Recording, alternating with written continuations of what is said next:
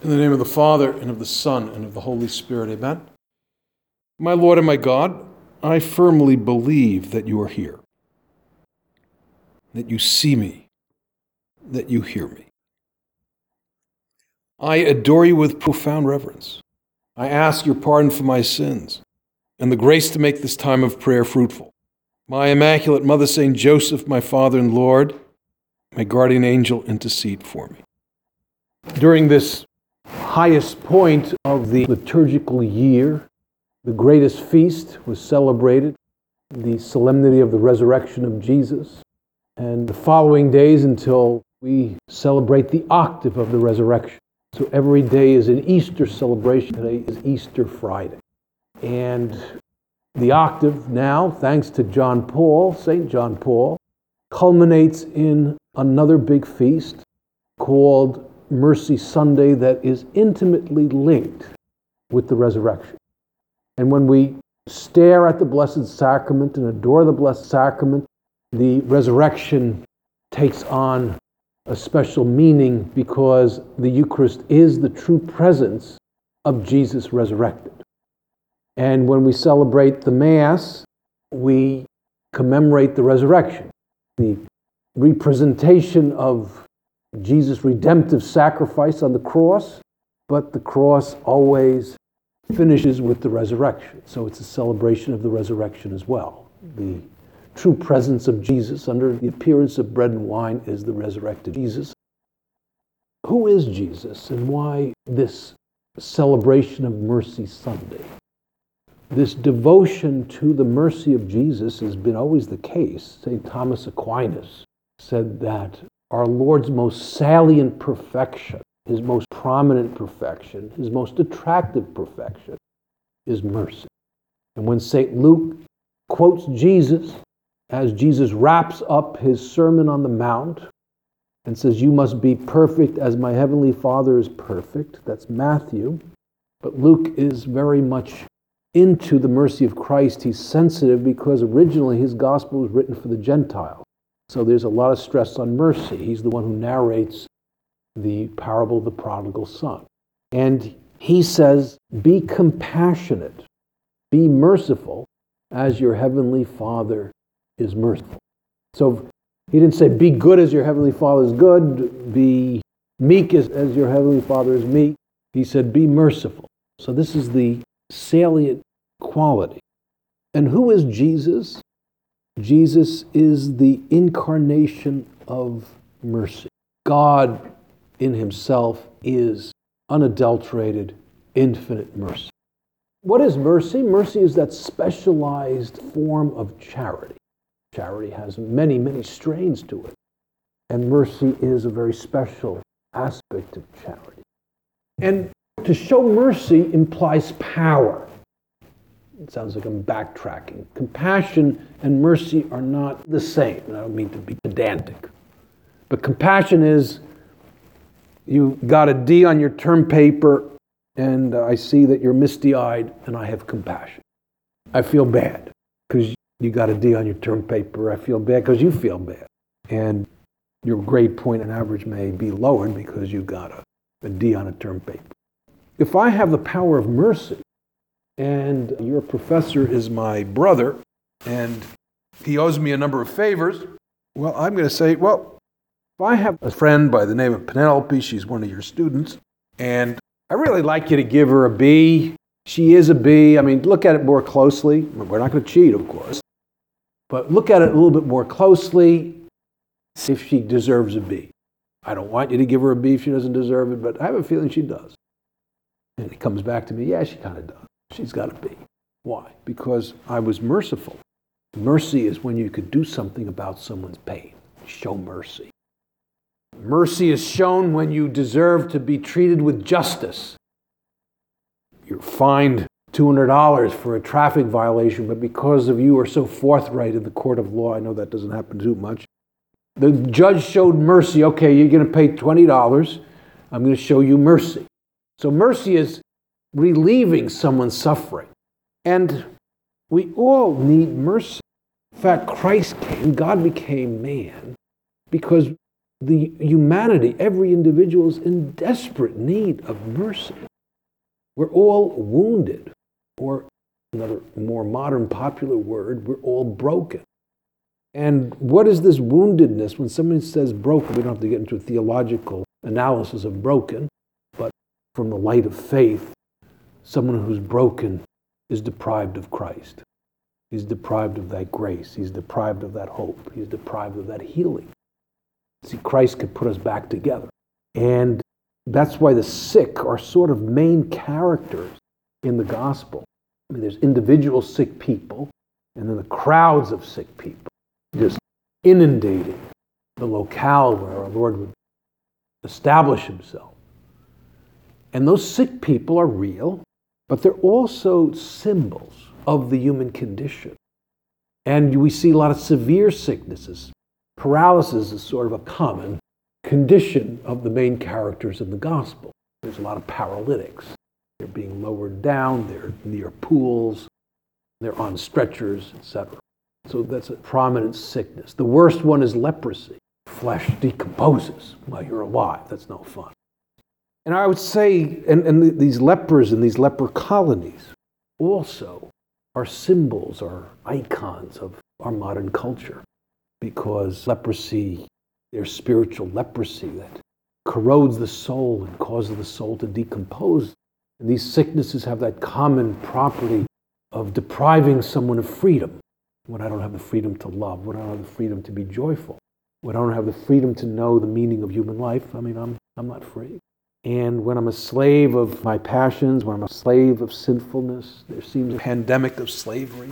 The whole society is enslaved to hedonism or to a false sense of morality called moral relativism. And Jesus doesn't come in judgment, he comes in mercy. And when he deals with the sick and when he deals with the sinful, different kinds of sicknesses, Jesus never lowers a boom.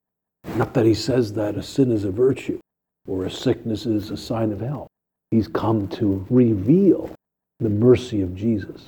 And so, especially in the past few centuries, especially the last century, the Holy Spirit has moved the church to focus on mercy. I mean, prefigured by St. Margaret Alacoque, who received private revelations of the Sacred Heart, and that initiated devotion to the Sacred Heart. And what's that devotion all about? Our God is a God of mercy. Our God revels in forgiving us.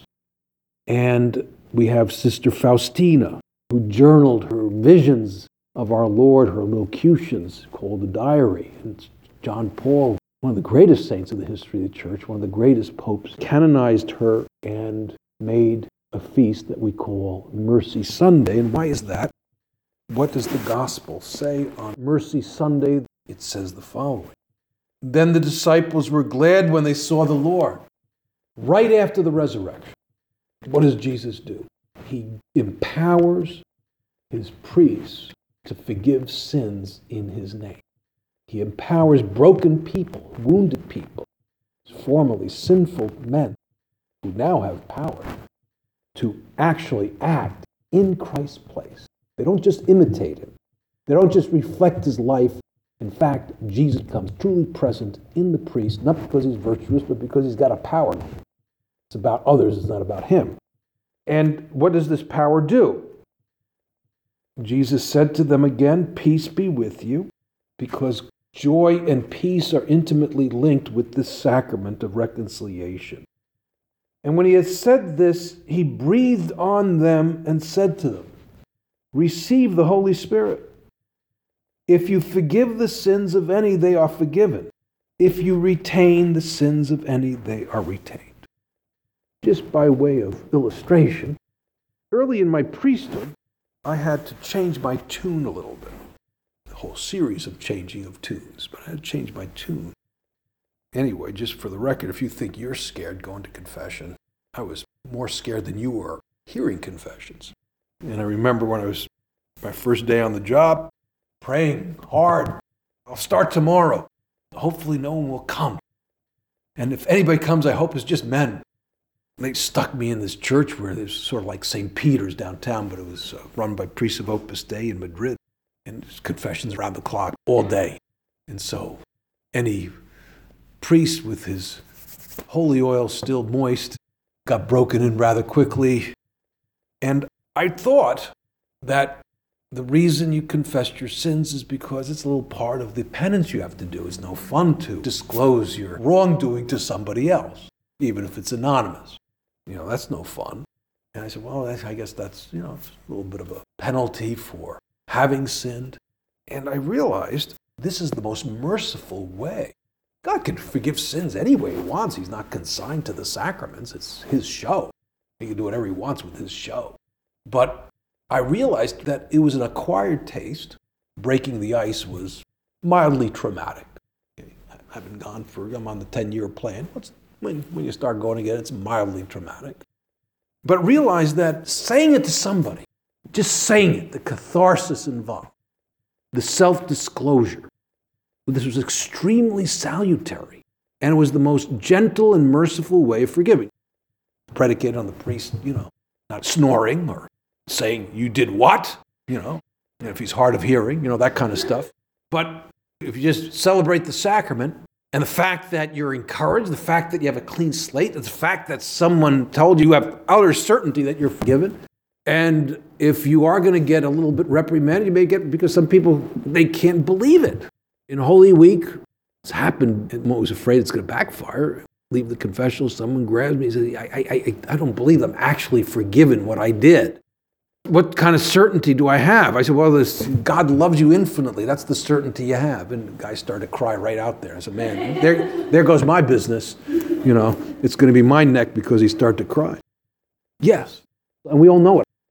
And this unburdening and the grace of just saying it is such a renewal.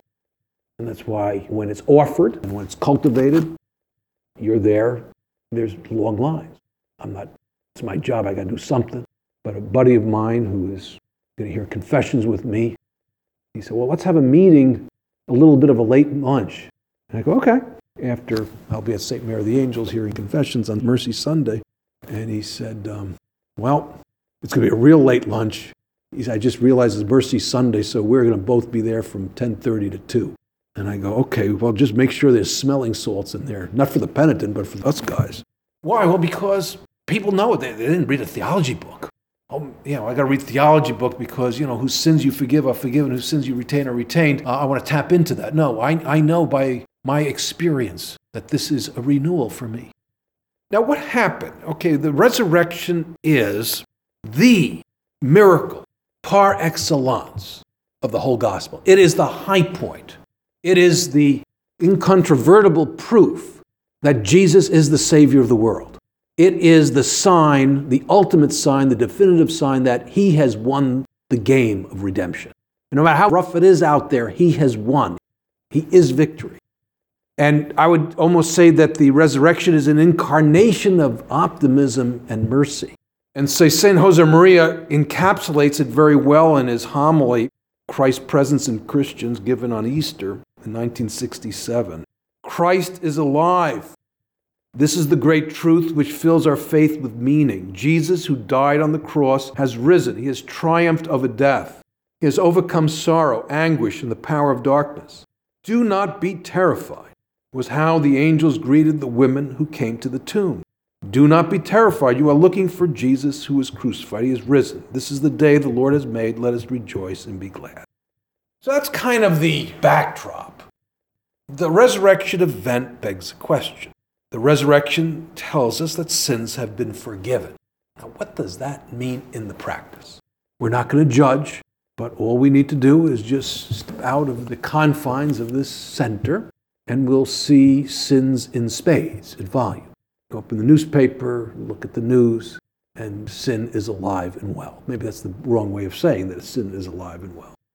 What does our Lord do? We could have a whole year series on meditations of the resurrection, but what's the first thing our Lord says? What does he say? He says, get the word out. And the very, very first evangelizers, the absolute first evangelizers, maybe borrowing the Blessed Mother, are these holy women disciples of Jesus. They're madly in love with him. Their faith is not perfected yet. They're at the tomb, and they're going to anoint him. They haven't figured out how they're going to move that big rock, but they didn't have to figure it out. It was moved. And they thought our Lord was stolen. And Jesus appears to them, and they're just euphoric over seeing him. And I don't know what they thought, but I don't know. I wouldn't be surprised. Jesus, let's hang out. Let's catch up. Talk to us about this resurrection. But maybe he did, but it's not in the gospel. You told us you would rise from the dead. You were right. Kind of hard to buy into that when, you went through what you went through, but you did tell us. And you told us at least 3 times, and we've been talking about it for the past year. Jesus doesn't say, okay, ladies, let's just chill. It's been a rough week.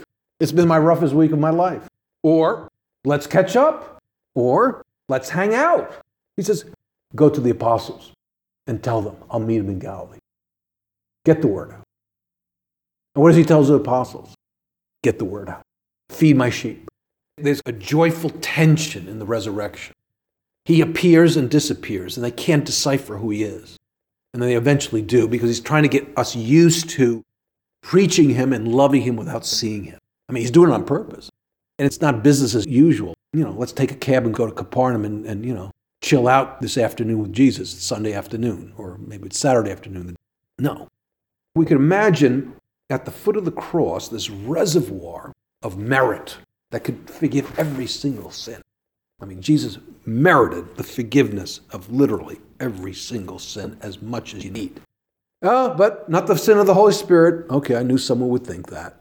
The sin of the Holy Spirit is a failure to use your freedom. It's a failure to repent. I don't want forgiveness. So you can't be forgiven of the sin you don't want to be forgiven of, okay? Sounds like an oxymoron, but a sin against the Holy Spirit is sort of an oxymoron. It's, presumption that, I'm not going to do anything about this, God will forgive me. Or it's despair that I'm not going to do anything because I'm hopeless. But it's a failure to use your freedom to come to God. So every sin can be forgiven, but there's a reservoir. But we need a pipeline from that reservoir that is at the foot of the cross, and the resurrected Jesus is waiting in that clear reservoir that could wash away every sin and turn every single person into a saint. He's won that much merit. It kind of helps to be God, all right? When you're God, you can do those things. How do we get the reservoir to people? That's why our Lord is saying, I want you to be a witness. He says, thus it is written that the Christ should suffer and on the 3rd day rise from the dead, and that the repentance and forgiveness of sins should be preached in his name to all nations. I want this message of forgiveness to go to everybody. I want everybody to be a recipient of mercy. How do I do this? St. Luke in the Acts of the Apostles repeats the same thing. You got to be witnesses. Start with Jerusalem. Start with your own home and get the message of mercy in concentric circles, and I want it to reach the end of the earth. I don't want it to ever stop. That's why I came here. I want everybody to be a recipient of that mercy, and our Holy Father is pushing that intensely. He's going to confession himself. He's hearing confessions. He's writing documents on the mercy. The face of God is mercy. And so that's where we come in. I would say it's working. The system is working. People say, you're hearing a lot of confessions. When I usually say, no, that's symptomatic of people, men and women, in trenches, bringing people to confession. I keep telling you, at least we priests of the work would be flipping hamburgers if we didn't have the lay women and lay men, bringing people. And St. Josemaria said, you got to kill our priests with work. So, I think a lot of times my brothers and sisters connected with Opus Dei take it literally. Let's get a little bit of a close view of someone preaching the resurrection. And they rose that same hour and returned to Jerusalem. And they found the 11 gathered together, and those who were with them, who said, the Lord has risen indeed, and appeared to Simon. Then they told what had happened on the road, and how he was known to them in the breaking of the bread. So you see, even after 21 centuries, an emotion, attention, and enthusiasm announce the resurrection by witness, showing by who we are. And so we can't bypass the holiness part. Again, St. Josemaria says in Christ is Passing By in the same homily, a Christian knows that he's grafted onto Christ through baptism. He is empowered to fight for Christ through confirmation, called to act in the world sharing the royal, prophetic, and priestly role of Christ. He or she has become one and the same thing with Christ through the Eucharist, the sacrament of unity and love. And so like Christ, he or she has to live for other people, loving each and every one around around him or her, and indeed all humanity. People are looking for that mercy. Not to give you another commercial break, but I've shared with you in the past that I'm afraid of airports too. Not only planes, but airports. Planes because of the different cast of characters who've sat next to me. I never go incognito, I always go with my collar, so that kind of helps. Having interesting characters talk to you. And I really had to get a lot of my praying done, so I hid behind a column. And I had my divine office and big column there, in the waiting area. And I wanted to get it done in the waiting area because I don't know who's going to sit next to me, I had one grandmother who talked to me for 2 hours of what her grandchildren like to eat, what kind of desserts they like, whatever it takes. So someone sheepishly stuck his head around the corner. I said, I presume you're hearing confessions, that's why you're hiding behind the collar. I said, yeah. So I had a stole line, put it on, and all of a sudden, big line. Right? It was Lent, a big line. I said, well, so it was until I had to get on the plane. So I said, well, I guess plan B is to get it done on the plane. So I'm sitting next to someone. This someone disappears. I figure he's going to go to the restroom. And someone else plumps in the chair. Is it valid to go to confession in the air? I go, yeah. So there's a little bit of that in the air. So what I'm saying is that they're looking. People want this. But we got to prime the pump a little bit with the mercy. Ourselves flawed, but revealing the heart of Christ. It's not something you're not doing. You're doing it. Okay, it's not that you're not doing it, but we got to do more of it. And that's what the new evangelization is about. But how do we do that? How do we witness? I bypassed one of the most moving gospel episodes when I said, he returned and they announced the resurrection of the 11. And we don't have time. This could probably be another retreat. The walk from Jerusalem to Emmaus. These two disciples were totally discouraged. The cross is a horrific way of dying, and they could not get themselves to believe the women. They couldn't get themselves to believe in Jesus' words, that he would rise from the wood. Not that he hid it, he revealed it. And so they're returning back. And this mysterious companion joins them in their walk back to Emmaus. And as we would put it in modern colloquial terms, he's playing dumb, And what is he doing? He's getting these guys to talk to him. This is basically my mental prayer, that we are walking with our Lord whom we do not see. And while they were talking and discussing together, Jesus himself drew near and went with them. But their eyes were kept from recognizing him. He's preparing his disciples to deal with him when they can't see him. So the resurrection is sort of a transition period. He's in and he's out. And when he's in, they still don't know it's him. Why? I'm weaning you away from seeing me. But their eyes were kept from recognizing him, and he said to them, what is this conversation which you are holding with each other as you walk? And I'm going to fast forward because this requires a retreat, and this is a meditation, it's not a retreat. And fast forward, and we're going to finish up. After this long, drawn-out conversation, they get to like him. Hey, where are you going? Hey, stay here. Remain with us. This day is far spent. And their eyes were opened. And they recognized him. And he vanished out of their sight. And I finish with this. They said to each other, did not our hearts burn within us while he talked to us on the road, while he opened to us the scriptures? And they rose that very hour and returned to Jerusalem, the place of scandal, and announced the resurrection. And that's what we need to do. How do I announce that resurrection? Well, there's many ways to look at this. How do I transmit this mercy? How do I bring people to take advantage of Jesus' lavish spirit of forgiveness and his power to forgive? I need to talk to them so that my heart is burning within me and that I'm energized and I return to my own Jerusalem, whether it's a dorm, whether it's a home, whether it's a workplace, and announce the resurrection by my witness.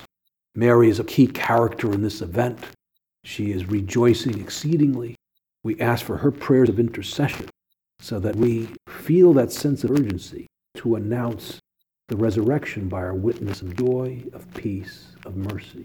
I thank you, my God, for the good resolutions, affections, and inspirations you've communicated to me in this meditation. I ask your help in putting them into effect. My Immaculate Mother, St. Joseph, my Father and Lord, my guardian angel, intercede for me. Holy Mary, our hope, handmaid of the Lord.